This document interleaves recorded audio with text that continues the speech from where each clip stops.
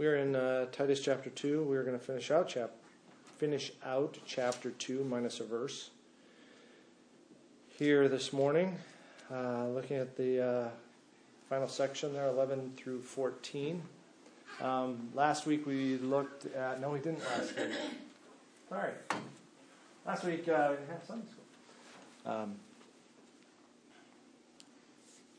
The week before that we looked at bondservants, the issue of bondservants, and how that plays out and how it actually can impact us here in our lives today, and how it does have really a direct application. But as Titus is a letter to pastors, it is so important that the church be in prayer for their pastors. I came across a couple of articles just in scanning and skimming throughout the week about how to pray for your pastor. And when Jeremy came here, we gave him a little desk memento that says your people are praying for you. And so let me continue to exhort and encourage you that you would be in prayer for him, especially for me also, for our deacon Arnold, and really for everybody else in the church. If there be some way, somehow, that you can come up with a way to be praying for your brothers and sisters on a regular basis, that is so huge. And so we see here in Titus another man coming alongside a pastor to exhort and encourage him in the work that he is to be about. And even as we get into bondservants, where he may have been going, I really don't know how to deal with the slaves in the church, Paul comes alongside and gives him guidance. This section, this next section is one of those sections within a pastoral epistle that is almost a proof for why we as saints all need to read the pastoral epistles, to be part of the pastoral epistles. This is such a beautiful exaltation of really grace. This whole section is on the grace of God. I had Tracy, I broke down the sentence. I'm not a sentence diagrammer, but this is like one big long sentence, 11 through 14. And it all hinges on this. You know, every sentence has a subject and a verb. You know, a verb, predicate, or whatever the heck. Subject and a verb. But this one is the grace of God. The subject is the grace of God. All of this stems off of the grace of God and how extraordinary it is. So that's what we're going to look at today. We're going to break this down bit by bit. I may diagram it out a little bit here as we go along, because to see it in its structure, you go, oh, wow. You know, the skeleton, because it's fairly plain, even though Paul's sentences are sometimes like really, really long, they flow logically. Very logical mind. So, Ty, would you read verse 11? Verse 11. For the grace of God has appeared, bringing salvation for all people. Okay. So as a Christian, you're reading through that. Does that sentence make you go, whoa? You shouldn't.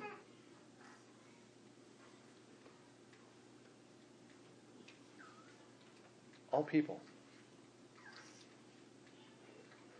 The grace of God has appeared, bringing salvation for all people. Bringing salvation for all people? What, before we go to the but, before we go to, what can this lead to? Universalism. Perfect. Absolutely. And Eb, you want to flesh that? What does that mean for us? A loving God wouldn't send anybody to hell, and ultimately everyone will be with him in heaven. Yes. Yeah, salvation for everybody. We're all pretty good, aren't we? You know, there's only those few, except there's the Adolf Hitlers and such. Yeah. You know. But yeah, then I'd ask those people, well, what's the end of God's love then? Why can't he love those people? Yeah. Whatever. So we come across that, and immediately we got to go, but What's he mean by all people? Well, it can't mean all people. If you simply go back into the first chapter, he's talking about the insubordinate, the empty talkers, the deceivers, to the defiled and unbelieving. Nothing is pure. Verse 15, they profess to know God, but they deny it by their works. He's not talking about all people. He can't be talking about all people.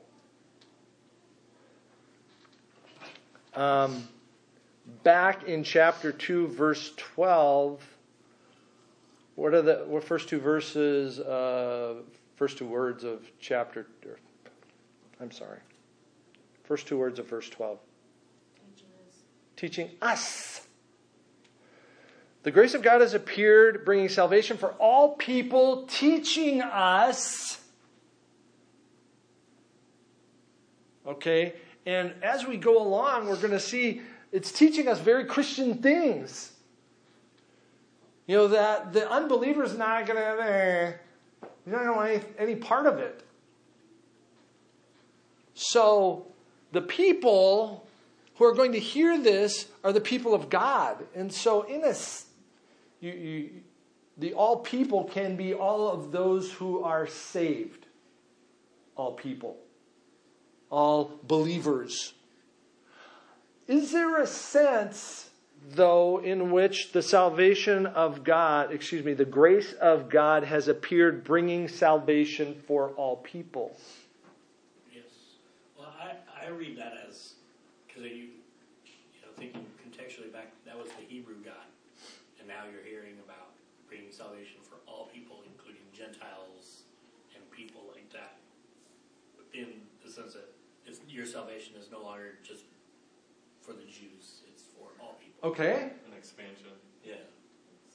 I understand all people who are saved. So it could mean that it's a non-discriminator. Okay? Possibly. Is there another way? Just to catch what you're saying, but these other things definitely are like clauses, could be thought of as clauses, or like, as you just said, like it's proving that these aren't for everyone. It's saying this salvation is training us to renounce ungodliness and worldly passions. So those who are not renouncing ungodliness and worldly passions and living in self-control are obviously not a part of this grace of salvation. Okay. So is there another way besides kind of the international flavor of salvation appearing to all people? Is there a way that salvation has appeared to all people? It's appeared, yes. Yeah. To whom does not the gospel go out? To whom is the gospel intended? All people. Christ told the disciples to go where? Into the earth. Everywhere. And they did. So in that sense, we do see that the grace of God has appeared, bringing salvation for all people. It is brought to all people. What do all people do with it? Most reject. Yes. Some will go, great, and take it. Others will go, some might pick it up and look at it, but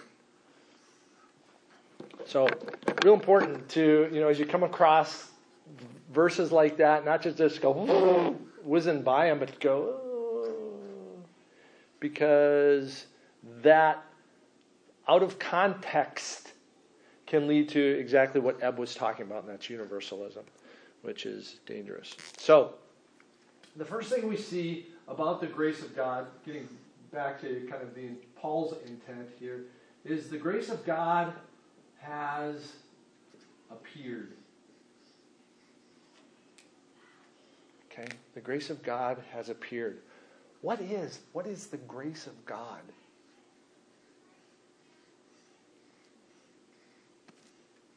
Well, there's the obvious Sunday school answer of Jesus, but also there's just existence. What is grace? Let's Getting what you didn't, giving a gift that you don't deserve. Okay. So God bestowing anything to us is an undeserved goodness. So I'm not getting what you do deserve. Newsboys. When we get what we don't deserve, it's a real good thing. When we don't get what we deserve, it's a real good thing. Yeah, both of those. Grace. Grace. Completely God's unmerited favor. What does God owe us? Justice, punishment. Yeah, really. Nothing that we want. Yeah. None of it's good. But it has appeared. When did it appear? It appeared in the creation. I mean, all of God's interactions with men, they are all grace. Reading through Chronicles right now, and wicked king after wicked king, and failure after failure, and they rejected God, and they put up altars in altars within the temple to burn sacrifices to Baal and such. And God sent them prophets, as opposed to just going and blowing the whole thing to smithereens. God in His grace is like, still, come back to me. He's still calling His people back. And it's in that verse, God sent them prophets, but they would not listen. Oh. The grace of God, that you have breath in your lungs, is the grace of God. That you have food on your plate, that you have a car to drive and clothes to wear, that you have existence this day. The grace of God has appeared. That's not what He's speaking of here, though. This grace that has appeared, bringing salvation to all people. So it appeared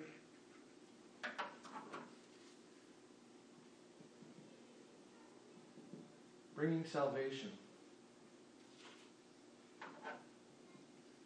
This is going to get fleshed out here. Good question. Yeah. When we read the Old Testament, there are people that are marked out for destruction. Like we see Pharaoh, several people. I'm curious, at this point, when salvation is brought for all people, are there still people marked out? Absolutely. Judas. Yeah. Oh, yeah. God's election has never changed. God's selection of His people has never changed. There are those marked, Esau I have loved, or Jacob I have loved, Esau I have hated. By God's good volition, His choice. That He, go ahead. And all, even those elect, are deserving of eternal damnation. Absolutely. It's only by grace that some are saved. Any Are saved. Yeah. And so like the fact of those other people, it's So there's a purpose behind God's grace. There's a purpose behind it appearing, and the purpose behind it appearing is to bring salvation. It is to redeem His people. And that's going to get muscled out here. Have greater structure put on it as we go along. So we see here that it is to bring salvation, but it is also, let's see, verse 2. Arnold, would you read, or verse 12 rather, of chapter 2? Training us to renounce ungodliness and worldly passion, and to live self-controlled, upright, and godly lives in this present age, or the present age. Okay? So the grace appears, bringing salvation, and the salvation, thereby this grace also trains us. It does all of these things. It appeared, it brings salvation, and it trains us. And it trains us negatively and positively as we go on here. It trains us to renounce. To mean to renounce.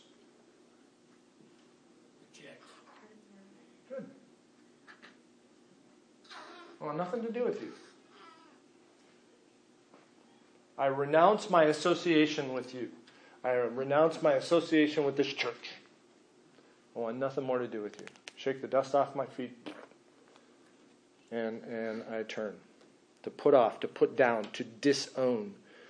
And what is it that we are to renounce?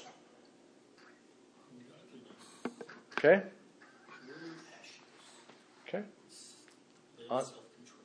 Okay, now that's positive. We're getting into the positive there. So we're supposed to renounce ungodliness. So ungodliness, pretty obvious word. That which does not correspond to God.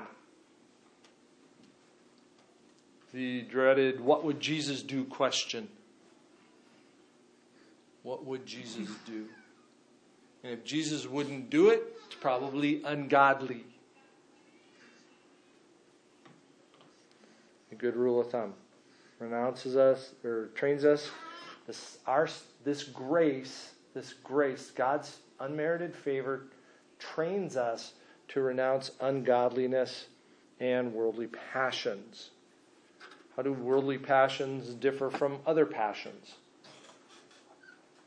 My translation says lusts, so that's... Okay. So, we hear the word lust, and we go, there's probably something a little hinky going on there. Selfish gain. Lust. How does lust... What do we call proper lust? Intimacy between a husband and a wife. Well, That desire. a desire or an appetite. Okay, sure. I mean, don't we all have appetites? Sure. Of a sexual nature, of a culinary nature, of a libational nature. We have desires. We have appetites. Okay? What is the difference between an appetite and a lust? Excess. Really? Well, and controlling of your heart. One not having control over it. Yeah. It's a bad look. It's bad. Lust, an appetite gone wrong. It is too focused on a particular thing. It is singularly focused on an inappropriate thing. Well, could it be like gluttony too? I mean, you're focused on Yes. food, which isn't necessarily inappropriate, but if It's it's a focus lust. that's Absolutely. And I would say if it affects your character, if not having it affects how you act or respond to other people, that's different than appetite and a need. or again, if it's able to control you in some way, this is something quite different. Aside from past nature. My relationship with coffee is not a need for discussion in this room. Yeah, it's one of those things that hits me at some time. Well, I heard it said once about folks who like alcohol. If you are going through the day thinking about your next drink, probably got a problem. Sure. Okay? If you're planning all day long how to drive by the bakery so you can get a pile of whatever yummies they got at the bakery so you can hork them all on the way home and throw the bag away so nobody sees it. You're conniving kind of and excusing, they're going to be gone, so I'm going to just sit here and watch 8 hours of whatever. I'm... I think in terms of wishing away the day to get to something else, you probably... Worldly passions, yeah. Yeah, I posted something on Facebook yesterday. Face plays, that's a need. We're sticking with that. Just about guys, and guys in this present age, and we are notorious time wasters. Oh, you gotta have time done one. Yeah, I know that. But we take it to excess. Most of us aren't crafting albums. Most of us aren't building things, and we don't redeem the time very well. We waste so much time. That typically was not a thing in the past. So, good article. I commend it to you from Greg Morse. Anyway, worldly passions as opposed to godly passions, hungering and thirsting after things of God. And so it tells us, it trains us, this grace of God trains us to renounce, but it also trains us on the positive side to live. Live. And here's one of the buzzwords here. Live a self-controlled life. Live self-controlled.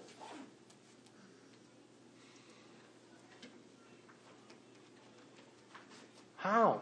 How do I control these things? How do I live self-controlled so these appetites don't go away? Power of the Holy Spirit. Absolutely.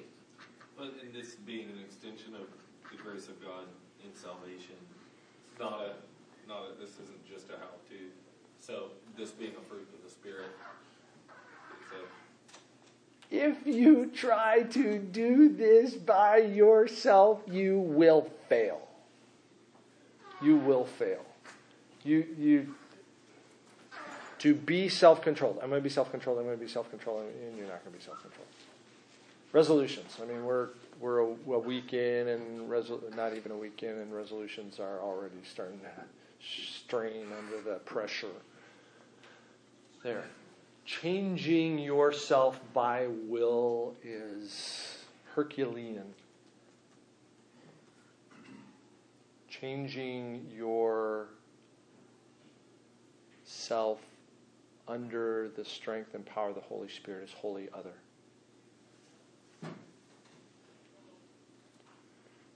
This grace trains us to live self-controlled lives, upright lives, proper, upright, proper. Our world does not exhort propriety. Do what you want, say what you want. Rudeness, crudeness, you don't like it, change the channel. That's not what God calls us to. God calls us to restrain ourselves, be proper, be upright. Godly lives as opposed to, in contrast to, ungodliness. Live a life pleasing to the Lord. How do I know it's pleasing to the Lord? Read the book. Read the book. Read the book. Be with the saints. Be around people who are that way. Exhort and encourage one another in the body in fellowship. You know, as we are chatting and rubbing shoulders and moving chairs.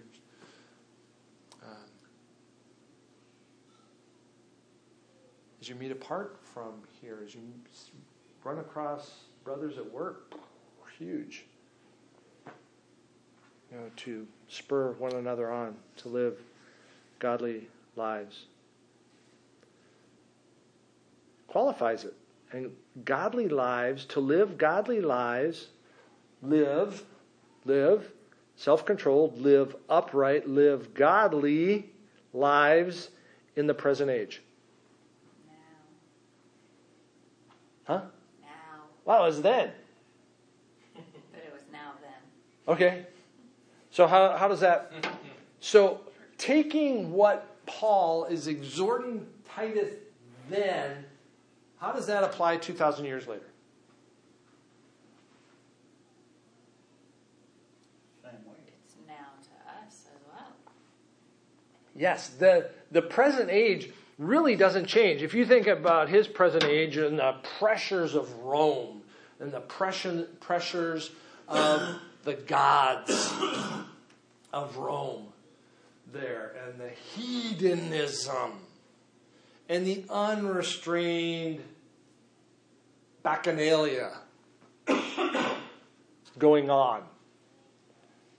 You know, how different is it from today. Not very, really.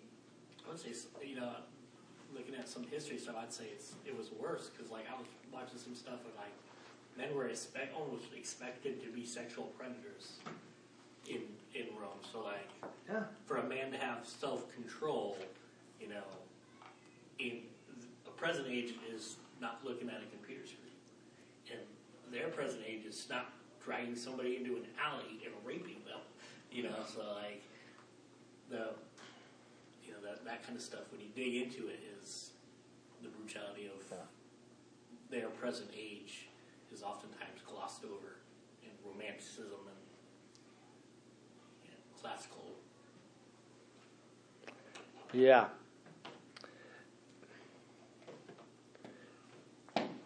They were a part of a system whose government was hostile to Christianity, whose culture was hostile to Christianity.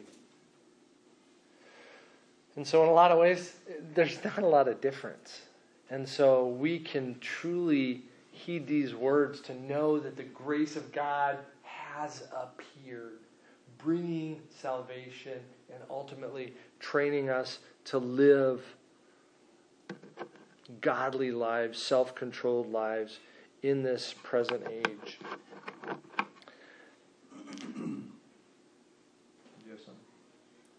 My Bible was saying that the commentary shows that, was pointing out that I guess, not hoping for just a holiness post,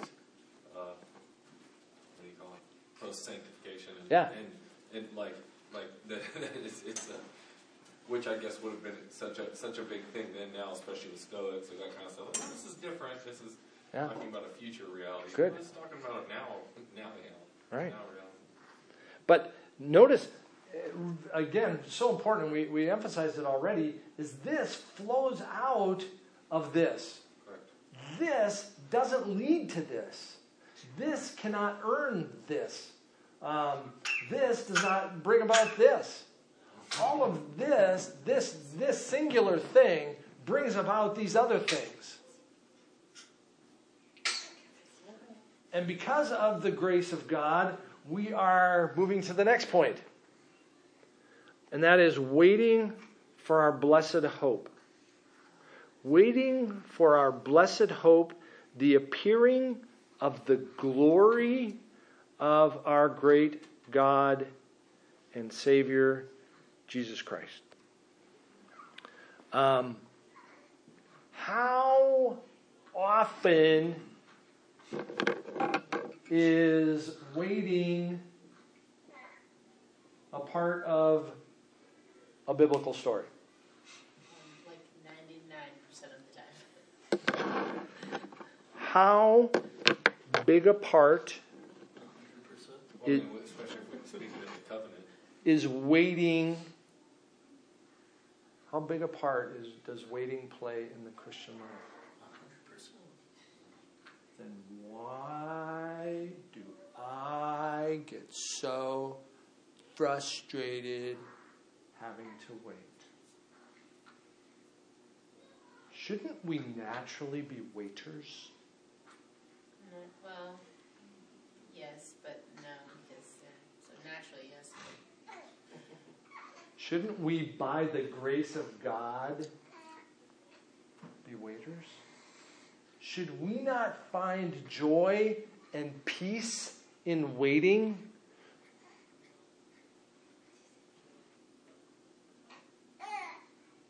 Yes. Why? I mean,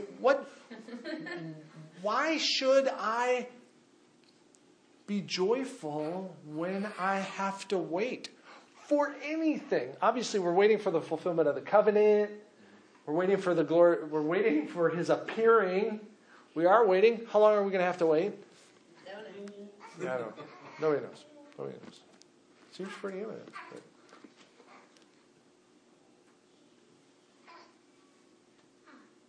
So why should I delight in waiting?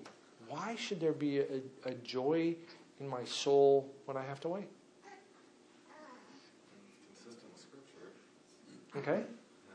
It should be because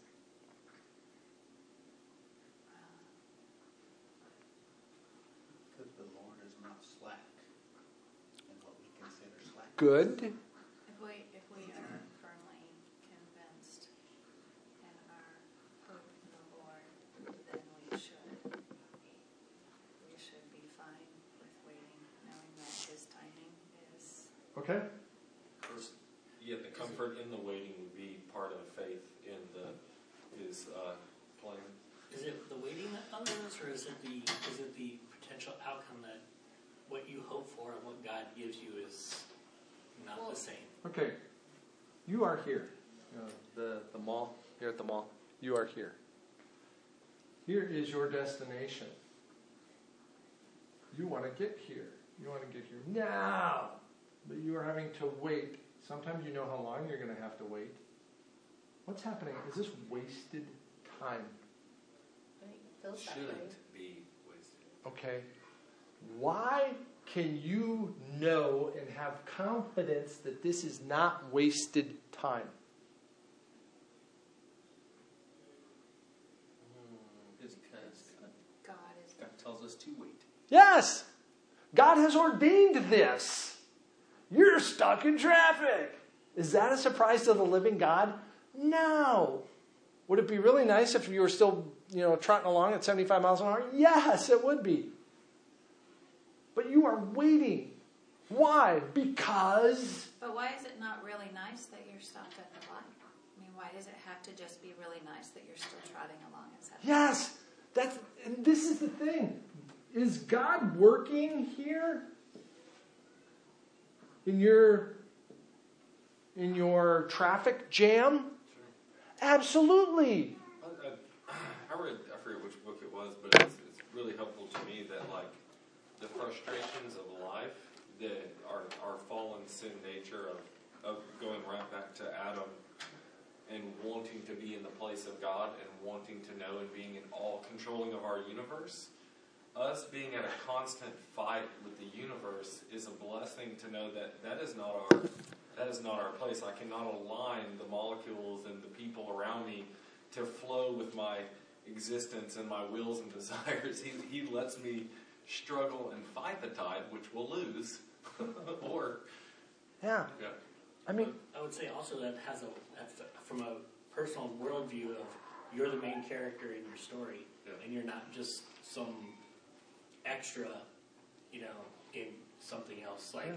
Me getting to going through this light is important because my story says I need to be there. However, me being stopped at this light might be much more important for somebody else's, in their little bit of limelight that God has put a spotlight on.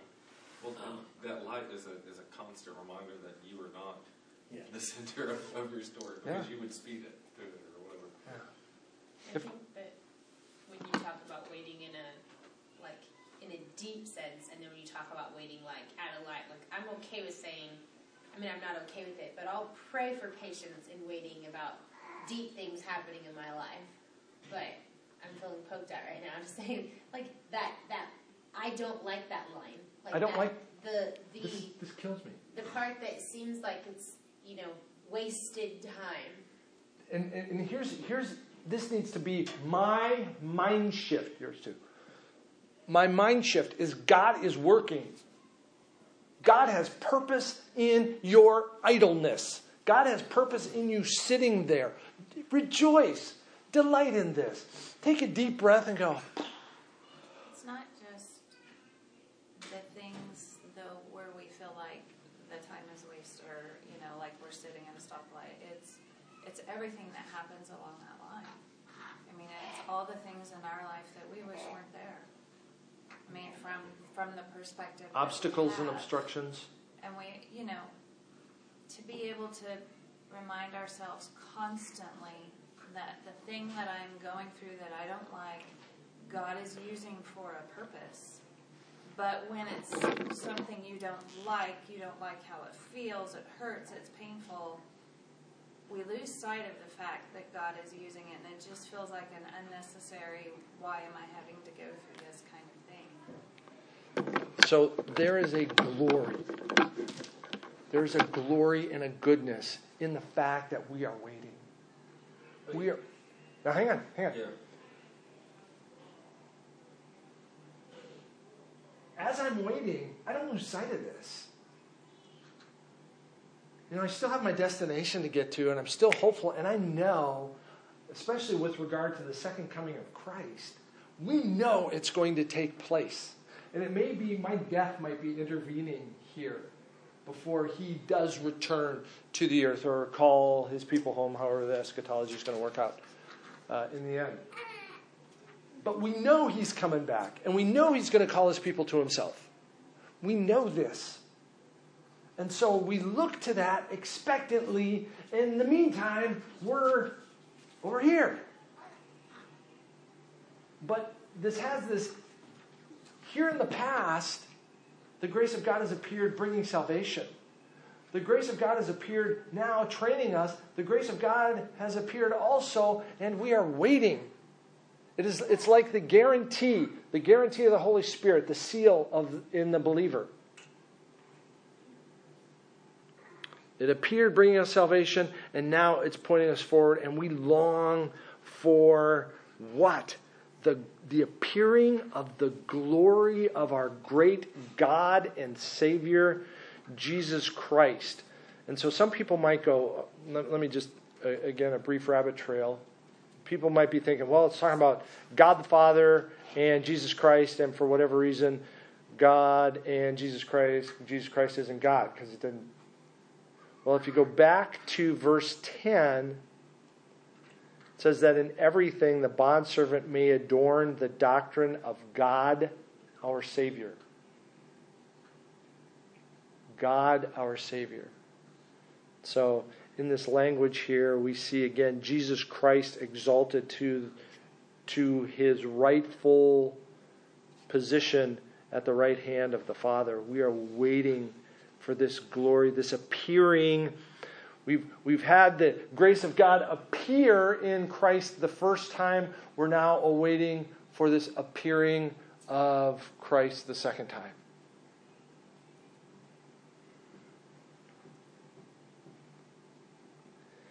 And now Paul goes on to break down. What are we waiting for? We're waiting for Jesus. What was Jesus' purpose here? And he fleshes this out here. What did Jesus do? Verse 14.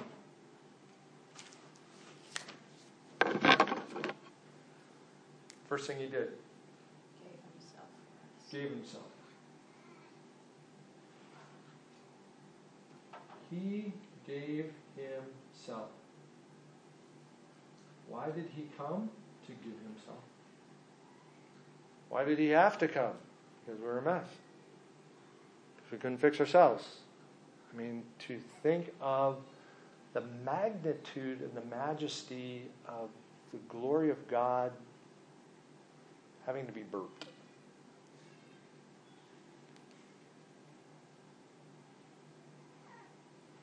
Having to figure out how to use his fingers. He came to give himself. He came to hang on a cross for us. He came to, the whole purpose of his giving himself was to do what? Next phrase. To redeem us.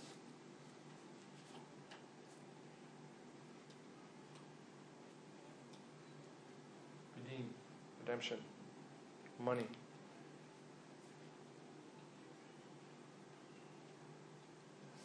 Something had to be paid. The debt had to be paid. More than bail. I mean, the complete debt had to be paid. And he came to redeem us. To redeem us from what? Lawlessness.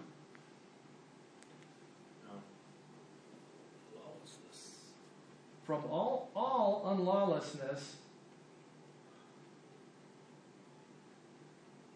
So again, there's kind of a negative and a positive. It's just lawlessness. What at least mine says from all lawlessness. Okay. And what else? Purify. To purify for himself.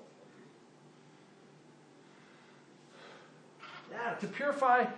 Now, we look at God doing this for us. But he's also doing it for himself. He is making us a people. He is purifying for himself this grace of God that has appeared, how? In Jesus Christ. This grace of God that appeared bringing salvation, he's coming to right over here now.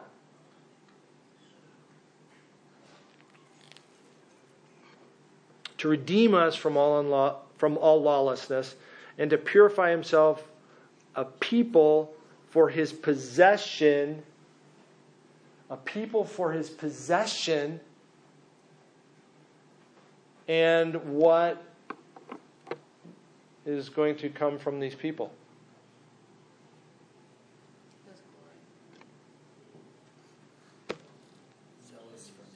Yeah, these people are now zealous for good works. What does the word zealous mean?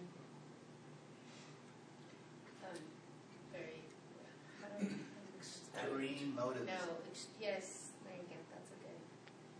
Anybody ever see Price is Right? Sure.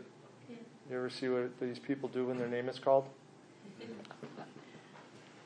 Those people are zealous. They are excited, they're thrilled, they're enthused, they're ready to come on down.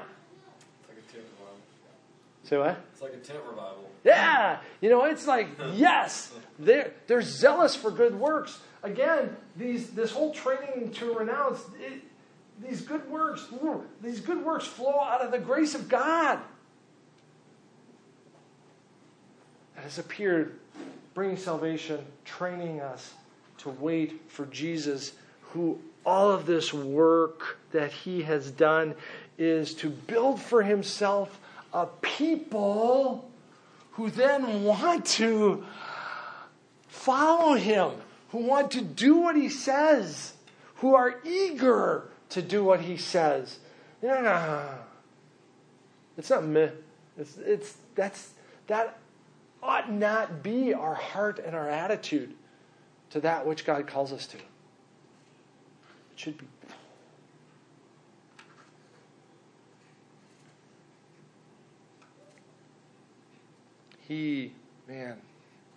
Worthy.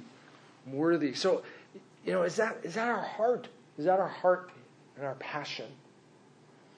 Are we a people who are zealous to do good works because of this? Because of what he did, as we look forward to seeing him again, as we consider how this grace has appeared to bring salvation to us, to train us to be a purified people for himself. We are, as believers, we are the bride of Christ. And our good works are adorning the church for his appearance. We are the body of Christ. And we ought be strengthening ourselves and our place within the body, that we might continue to encourage and exhort one another so that the body would function properly and in good health. Any other thoughts on 11 through 14 here? When we were talking about the waiting and the patience, I thought about, obviously, the struggle of waiting and patience in our own life and for things, but the waiting for God's election of others to be manifested, and praying for other people's salvation, and what a huge opportunity that is to align our hearts with God's plan and not our own time and our own plans. So that, that's like, but like we grow closer to Him in that waiting of Him bringing that about. Like, Yep. It's no fun. There's no fun in it. That's for sure. I don't nitpick your diagram, but I want you to help me understand at the bottom. Are you saying that the purifying falls under the redeeming, or is that like Jesus gave himself to redeem us and then to purify us? Should be another dot. Okay. To purify us, For- purify for himself a people, possession. So, yeah. Is that the final? Yeah. That's it. Yeah, that's the final part. That like all of this ultimately happens to bring himself people for his glory, for his goodness, not as just a gift.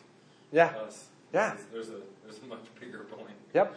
Which, Absolutely. unfortunately, sometimes the gospel message stops a little too soon on that part, which narrows the view of God's holiness and sovereign ultimate plan. Sweet. Good. I always